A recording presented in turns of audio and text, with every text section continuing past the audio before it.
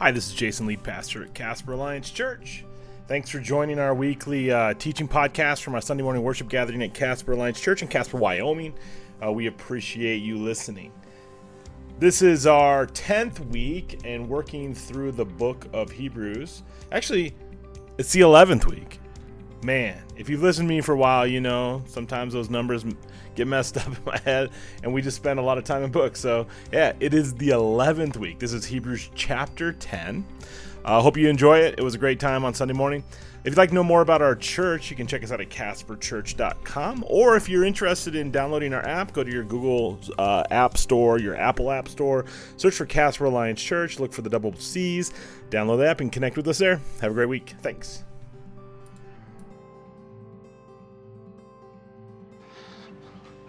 So you go to Bible college, you go to seminary, and you're like, man, I'm going to teach my kids awesome, and they're going to learn. And I'm not going to show this video. I've showed it before. But there's this great video on YouTube of Caleb doing the books of the Bible, and he's like 5 years old. I had nothing to do with it. Adrienne taught our kids everything they know. So if they're misbehaving, she taught them everything they know. But there's these things that you think you're going to do and you think you have planned out, and you map out your entire life, and you're like, I'm going to do all of this stuff, and I'm going to be really good at it. And when I got to my first ministry position in Troy, Michigan, and they told me the code to the building, I was like, all right, those numbers significant? And I'm no joke. Pastor Paul Lehman, Reverend Lehman, who served in like 50 years overseas in Africa and in France, he looked at me with straight face and in his nicest possible way, said, "You're dumb." He's like, "You're dumb." I'm like, "What?" He goes, "It's the Old Testament and the New Testament. 39 books in the Old." And I'm like, I was 25, 26 years old, first time in ministry, and I felt so embarrassed.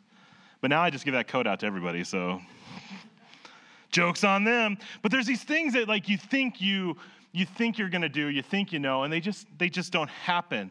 And so that's part of what we're going to end up talking about today.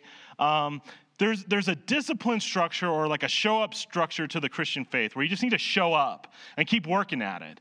And when you do that, all of a sudden your brain starts to fill with this content and you just know it. And so anyway, we're going to be in Hebrews 10. We're going to look at a handful of verses, and I've been trying really hard to do it the old-fashioned way and allow which is the way it's supposed, the old-fashioned way, the appropriate way, and let the text come alive as I'm studying so that it just reveals what needs to be said. And then my relationship with the church and how I'm leading and how we're just kind of walking through life together will reveal a handful of things that I think are important to bring out, to talk about, to share from the text, right?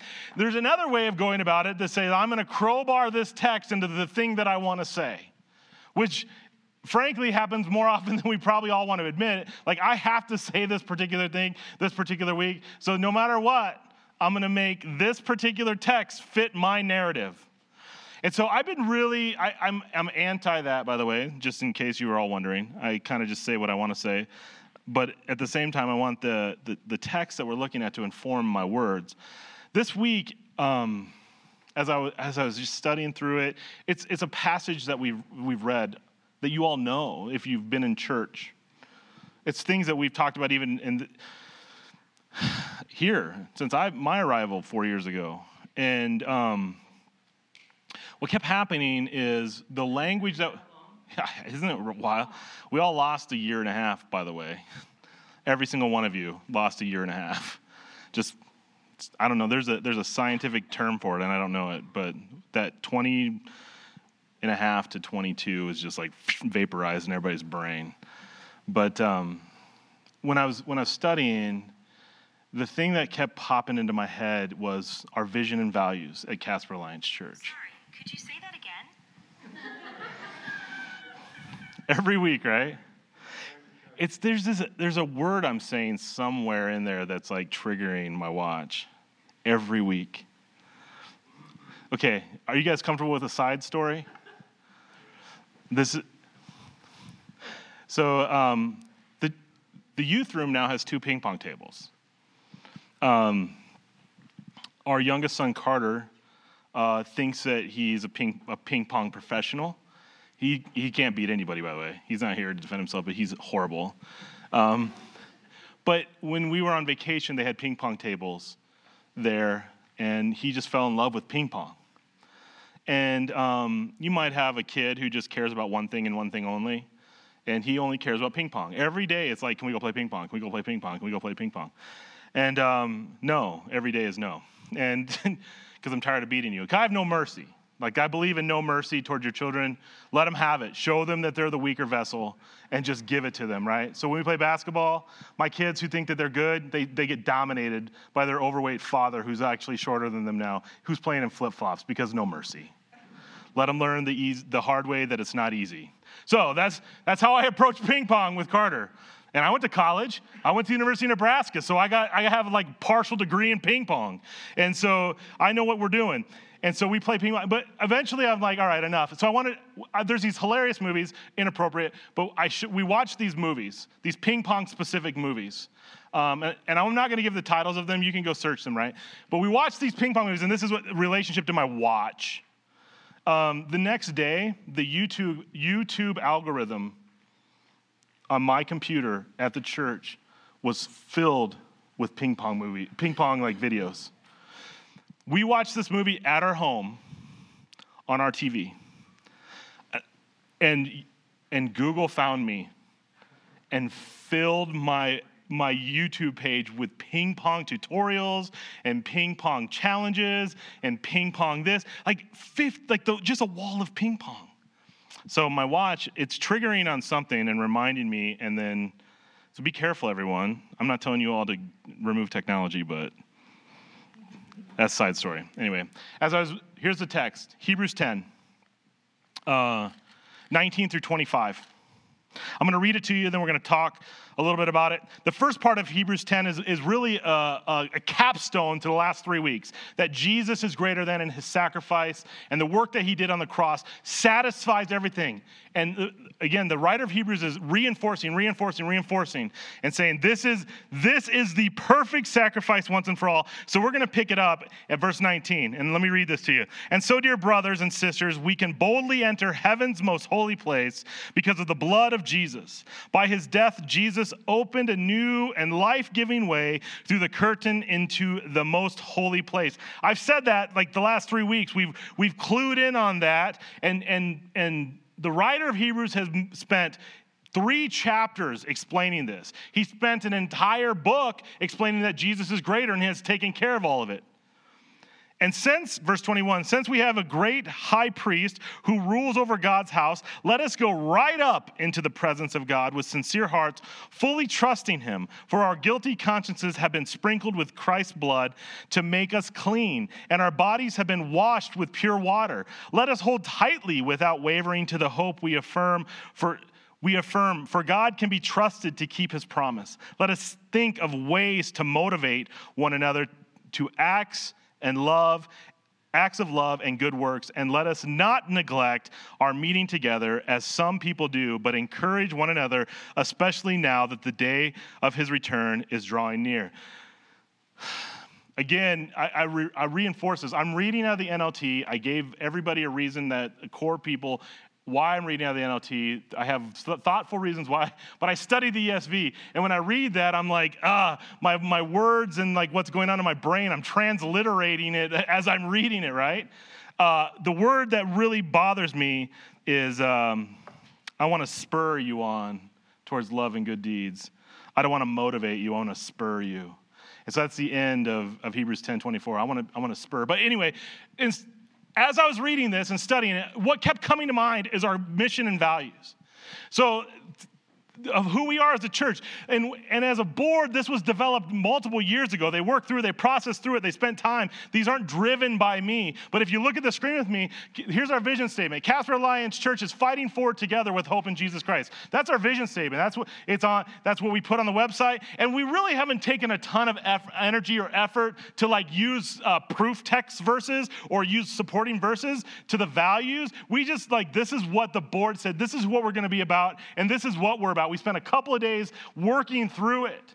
and spending some time. And these aren't even my words. This is the word that the board, and I'm like, I'm in on that. I can dig with that. This feels good to me. I'm all in. And that's such a healthy way for a church leadership group to come up with the words and not have it be crowbarred in by some sort of pastoral agenda. I felt so happy with what was developed here that it just felt good, right? So the vision statement, we're going to fight forward through hope in Jesus Christ. That's what our church is going to do. So everything that we do is going to be revolve around that. So that's our value system. How are we going to play that out? How's it going to look? So the value system is this.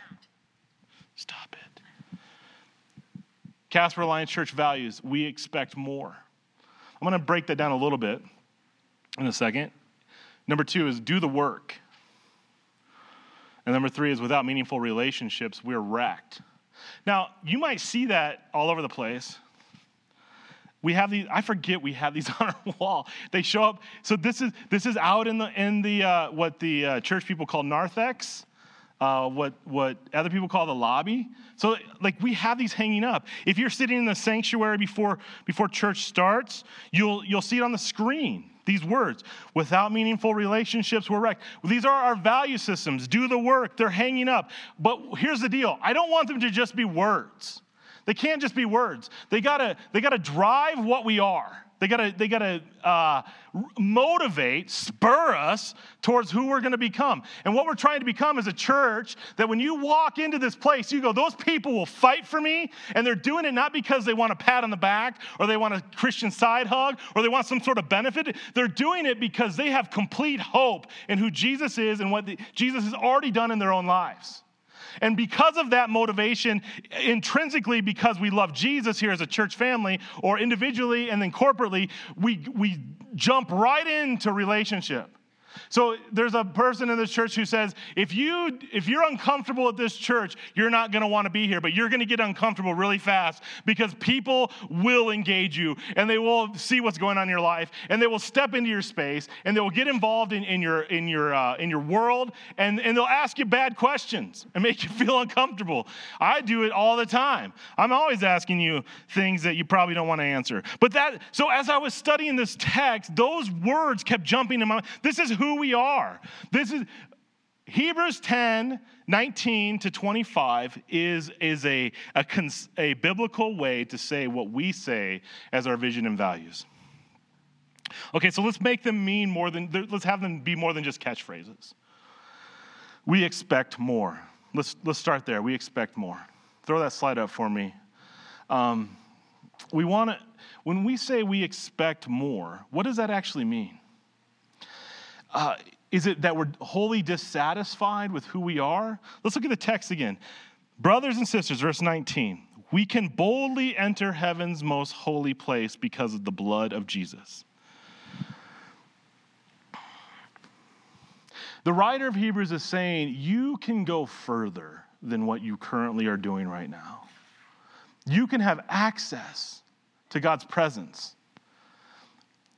All of these practices that you've been practicing haven't necessarily given you access. You've been doing them. We've talked about it, the sacrifices, the old ways, the covenants. They didn't clear the conscience. They maybe satisfied a moment, but they didn't clear the conscience. So people weren't able to worship freely. The writer of Hebrews is saying you can enter into God's presence. You can go into the Holy of Holies. You can expect things to happen in your life that are deeper. You should desire for things to happen in your life that are deeper. From a very practical sense, there's sin in your life that you shouldn't be just comfortable with. You should be very uncomfortable with some of the things that are going on in your world and in your life. And I'm not even personally, I'm talking like from a corporate standpoint, there should be things in your life and things that you see, things in your neighborhood that you should be incredibly uncomfortable with and not excited about and want Jesus to impact them and to change them. Well, it starts with you. I'm telling you, there is no social media post that can transform a neighborhood. It just doesn't work. When you tweet into the void, it is literally into the void. But your life and the way in which you live reflects that you expect more from God in you to transform and to change you. It's the way you parent and the way you have your marriages and your friendships. It's everything. Now, here's at this particular church, when we say we expect more, there's two things that happen. We believe that you can grow and that we believe that you can have power. Now, the power thing feels a little crazy, right? We're like, power to do what? If you were to dive deeper into the church experience here at Casper Line Church, you would go through a discovery course. Through discovery course, you will find a couple of different things. One is that there's a way in which people grow, and that's by doing spiritual disciplines, by practicing the things that Jesus practiced, by doing the things that Jesus did. He prayed. He was good to he served. Let's just make it simple. He gave, he worshiped, spiritual disciplines. We believe that's the single ingredient to growth. There's no trick. It's showing up. It's value number 2. It's doing the work. But we believe that you, by practicing spiritual disciplines, will start to grow. Now, the power side of it is a spiritual gift. We believe that everyone who loves Jesus is given a spiritual gift. And it's the only place where you receive guaranteed power from heaven to do the work for the church. Scriptures teach, and we walked through this a while ago, that you've been given a gift for the betterment, for the good of the church. And so, as a person or somebody participating in church life here at Casper Line Church, when we say we expect more growth in our own lives. We expect more power from heaven to do the work that God has called us to do. And by discovering that inside in you, you will be filled with joy, filled with hope, and have purpose in the church. And that's an expectation that I think you can show up and have. Now, here's the deal. You can't just show up on a Sunday morning and get it by osmosis. Right? And so here's what the writer of Hebrews is saying. Be bold. You can boldly enter into heaven's place, into the Holy of Holies. And so we can proclaim or say or talk about, I want to grow. I want to grow. And here, because we've worked on it for some time, we can say, here's how you can grow. We promise if you show up and do these things, you will grow. You will grow by studying your Bible. You will grow by dedicating time to prayer. You will grow by serving. You will grow by giving. You will grow by all of these disciplines, by worshiping. They might not be comfortable or fun, but either is going to the gym. You will lose weight if you take in less food and you work out more. I promise. And you're like, no. Listen, it's a fat guy talking to you. I have proof texts in my own life. If I eat less and work out more, it happens. I lose weight. If I eat more than I burn, I gain weight. It's a simple equation. Walking with Jesus is only complex because of our excuse. It's only complex because we've made it complex. There's guaranteed places of growth. And you can boldly step into those, uncomfortably and angry and disappointed and frustrated, but you can step into those and say, God, I want to grow. So I'm going to show up today and I'm going to read my Bible. I'm going to show up today and I'm going to pray. I'm going to show up today and I'm going to fast. I'm going to show up today, I'm going to serve. I'm going to show up today, I'm going to give. And as you string a bunch of those days together, your proximity to Jesus gets closer and closer and closer. And your dependency on him is greater and greater and greater. And the transformation in your life is more evident. So you can be bold and say, I want to grow. The other side of it is you can be bold and say, I want to enter the Holy of Holies, and I want to invite somebody here to participate in this with me. I want somebody to taste heaven. I want God to use me so that I can show someone else who he is. That's what the church is about. And your engagement in the church and how you do it, I just looked at Denise and I thought of the spiritual gift thing. And Denise faithfully cleans this building every Saturday. So none of you have to. And I didn't ask for permission. I don't ever ask for permission. As for forgiveness. I tried to pay Denise this year. I tried to say, you do so much service in this church. We need to pay you. She's like, no, this is how I serve. I don't sing is what she said. I clean. If you were to come into this building and trail Denise secretly and hide, you can sense her joy in what she's doing. When I come in on Sunday morning and the bathroom doesn't smell like Wednesday night, I feel joy. That's a blessing. She stepped into a place to where she felt God was calling her to do it and has faithfully done it. And I'm hoping that every time she leaves this place, she feels like she's blessed this church. She's exercising one of her spiritual gifts of service. And every time she comes in here and does that, it's blessing, it's for the betterment of us. We can expect more in our walk with the Lord. We can expect more out of our own lives. This isn't a, hey, we're little gods and health and wealth and make us rich. That's not what we're talking about. We're talking about deep transformation in who you are. Change, to become more like Jesus.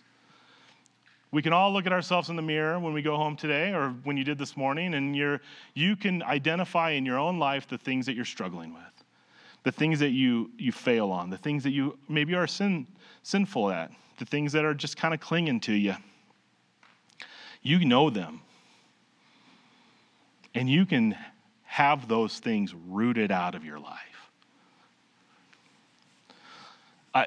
I didn't plan on this either, but maybe this is Sunday morning, give examples of how this stuff happens. About 3 weeks ago, I decided to remove social media from my life, just in general. Not because I'm making some sort of political statement, but because I was angry all of the time, and I could feel it. I could look in the mirror, and I could feel the frustration and the anger and I couldn't identify what it was. So I was like, you know what? Just cut it all out. Frankly, I don't miss any of it. I haven't. I even removed TikTok. It's just gone. All of it gone, right? This is the first time I've announced that, right? I didn't even tell my household. I could feel in my own spirit just like a lifting. And this isn't like, hey, go remove social media in your life. I'm just saying that I did it. And I made it. And then this last week, Chris told me, he's like, Hannah says that you're happier around the office. Mind you, Hannah is in the office doing administrative things for like a minuscule amount of time. So much so that she noticed a difference in me. So I wanted to not feel the way I was feeling. And I'm trying to identify the way I was feeling and figuring it out. And so just start removing things. So when I look at myself in the mirror at home, I go, why am I so angry? Why am I so frustrated? Why am I so disappointed? There's a multitude of reasons, and all of you can have them too, and you can enjoy. But here's the point. I expect more, and I expect to lead better, and I expect to be happier. I expect to exude joy at home, and I expect to have this thing inside of me that reflects that I love Jesus, and it's not. And why is that? Let's start ripping things out. Let's start taking things away. Let's start figuring out what it is so that when I show up at home, I'm not angry dad or angry husband or disappointed in the world man. I'm a guy who can speak hope into my kids, hope into my wife, hope into our situation so I can provide, I can protect, I can promote my family to love Jesus as well. So I had to remove 4 things from my life: Twitter, Facebook, Instagram, and TikTok. And all of a sudden, there's like this lifting, right? Now, there's other things we could talk about, but I'm not going to get there. You have them. Expect more. This is what the text is saying. I want to walk with Jesus. I want to be with Jesus. I want to stand with Jesus. I want to be in his presence. He's already opened the path. He's already torn down the veil. He's already, by his blood, by his sacrifices, invited me in to participate in his presence, to be there. Jesus opened a new life-giving way. Life-giving way is what the NLT says. Not like, hey, I'm going to continue to use the same example. We're not bank tubes where we just get sucked into heaven. We got to live this life. And when we live this life with hope and joy and reflecting that Jesus changed who we are, it invites others in to participate as well. To say, I wanted some of that. I want a taste of that joy. I want a taste of that encouragement. I want a taste of that hope that things are going to be good. Even no matter where the wrecking ball is currently hitting your life, you can expect more. You can experience Jesus' power by the work that he's already done.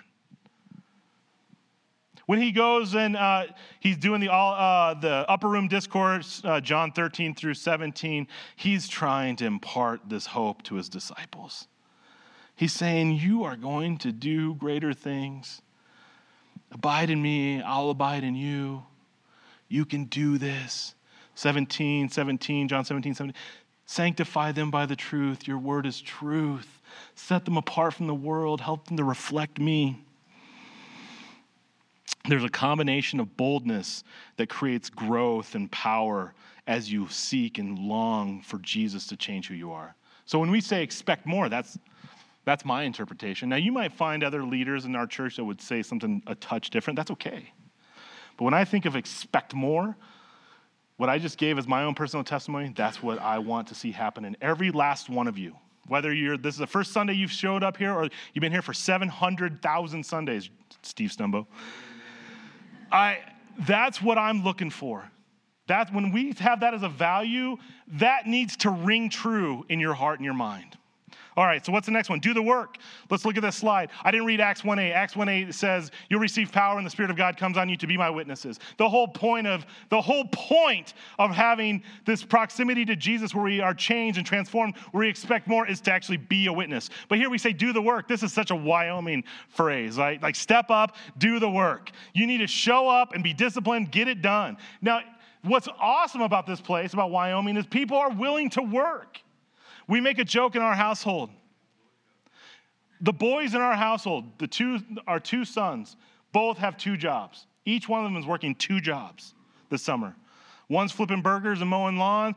The other one is mowing lawn and dressing up like a goofball. But they're both working 2 jobs. They're not afraid of work, right? The same thing can happen in our spiritual lives. Work. Well, what does that mean? Spiritual consistency. Let's look at the text. And since we have this great high priest, I'm going to read verse 21.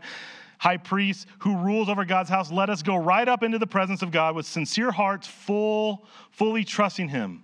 For our guilty consciences have been sprinkled with Christ's blood to make us clean, and our bodies have been washed with pure water. Let us hold tightly without wavering to the hope we affirm, for God can be trusted to keep his promise. Let us think of ways to motivate, to spur each other on. There's this do the work where you just have to continue to show up, discipline over time. Some call that grit, but you have to show up. It's spiritual consistency. And that's the disciplines. Showing up every day. You're like, but I don't want to. Frankly, I don't care. Do it. I'm not a shepherd. Do it. If you want things to change in your life, you've got to do it. There isn't there is no cryptocurrency to spiritual growth. There's not a get rich quick. You cannot scratch off a lottery ticket to grow spiritually. There's no Powerball where you can just put in 6 numbers and all of a sudden be wealthy. There is nothing that's the equivalent in spiritual growth. Not at all. There's not one thing. You don't just get to be arrived. You have to work your way to arrival continually. This isn't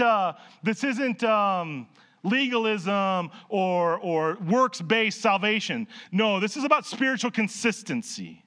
To where when we look at ourselves in the mirror, I'm going to keep using that reference, we're not disappointed every day, but we're doing the work. Like you're getting on the scale every morning when you're trying to lose weight. That's a motivation. You're like, oh, I should have drank that gallon of water before I weighed myself this morning. Every little quarter pound matters. Spiritual consistency is incremental steps towards closer to Jesus. That's what we're looking for. We're looking for spiritual consistency in our lives. That's do the work. To where every day you wake up and say, how can I get close to Jesus? Every day, how can I boldly approach? How can I hold tightly to this hope? How can I cling to everything that Jesus has promised? How can I hold firmly to it so that no matter what, I won't waver? So I'm going to show up. I'm going to be there. I'm not going to flake out. I'm going to show up. Now, that sounds hard sometimes. That's difficult even to preach because I am such a flake. I really am. It's way easier for me to take a nap. Like this morning, like when we don't have Sunday school, like for these 2 months, I'm like, ooh, I could just sleep until like 9. Nobody would know the difference. Nobody would know the difference. I would. God doesn't care if I sleep till 9 or get up at 7. But there is something in my brain, and this is for me, not for you, this is for me, that says if I'm lazy for those 2 hours, I'm not preparing myself for this time. I have a system and a routine and a practice that I've done for 20 years of my life. That this Sunday morning from 7 to 7:30 to 8 needs to be a certain way or I'm off. And if I don't show up and do it that way, I'm off. And I need to. So the alarm didn't go off. I was awake like I am every Sunday. And I was like, and I got myself out of bed. And I got here because I showed up. All of us can show up. You can show up. So hold firmly to hope. So here's the deal. This is this like there's a. We need to be done. Go to the last one. Without meaningful relationships, we're wrecked, right? So this is the end of this text. Let us hold tightly without wavering to the hope we affirm, for God can be entrusted to keep his promise. Let us think of ways to motivate one another to acts of love and good works. Let us spur each other on towards love and good deeds. And let us not neglect meeting together, as some people do, but encourage one another, especially now that the day of his return is drawing near. If we live in the light of Jesus coming, you want to bring everyone into the power of the relationship. Now, here's the deal. We miss relationships. Whether you're an introvert or not, we've spent 1.5 years with this social experiment, and what is it like to be alone? And it's bad. We are designed to be together, whether you like people or not. You are designed to be in relationship. You're designed to be connected. You're designed to interact. You're designed to be challenged. You're designed to spur one another. And this is how we were created, in relationship. And this is why when we don't have meaningful relationships, we're wrecked. Go back to my social media experience. Those are all fake relationships. I don't have 41 friends. I have one friend. She's in the nursery right now. The rest of you are mere acquaintances in my life. We don't have 700 friends. All right, I want to do this so bad. Who's got more than 1,000 friends on Facebook? Raise your hand. You don't have 1,000 friends, Risa. Either do you, Zach. You might have 6. And they're all in this room. It's true. Like, we live in that way. So here's the deal. We can fake ourselves into this thing that we have meaningful relationships. And we don't. Those aren't meaningful. Meaningful relationships are the people that you're hugging, they're side hugging, that you can dump on, that they can dump on you, that you can share life with, that you can cry with, that you can hug, and that all of those things, the people who are going to be there regardless of how awful you are. That's why I know I have one friend. And she's in the nursery because no matter how awful I am, she's always there. And she's always caring for me. Sometimes she's meaner than other days. That's true. She's mean sometimes to me. Woe is me.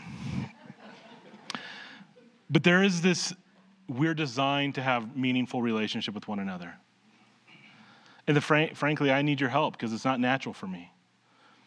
I need your help to have deep and meaningful relationships.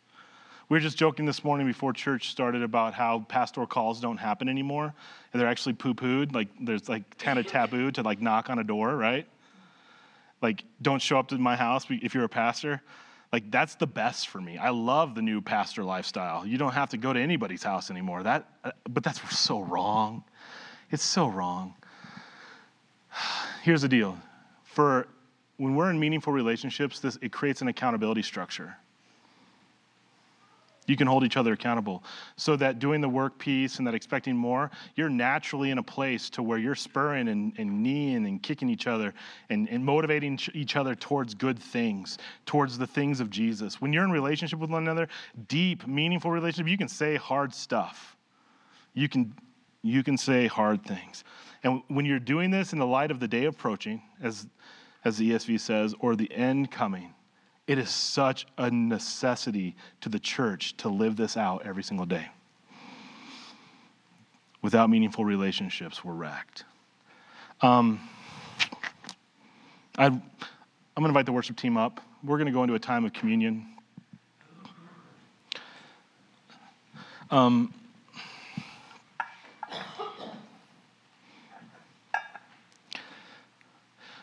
want these phrases, these values, these words that we have on the wall. No, it's fine. They can walk over here today. To not just be trite platitudes, but to have meaning and value. And so that's who we need to be as a church. That's who we're striving to be as a church. And we're going to do our best every single week and day to live that out, to be a church that's fighting forward together through hope in Jesus Christ, a church that when we look at, we expect God to do more in our lives so we can be more like his son, so we can impact our community in a different way than headlines. We're going to show up and do the work. We're going to be engaged in people's lives, and we desire to be connected to one another. And that's the test of a kind of church that we are. And this is really for core people who've been here for a while. If we're not engaging people who come in and visit and stop by and swing by, we're missing the boat. We're missing the opportunity. We're missing a way in which God has called us to live. And that's a critical part of who we are as a church family. Now, as we take communion, this is an opportunity to reset, I think. When you take communion, you can. This is a great time to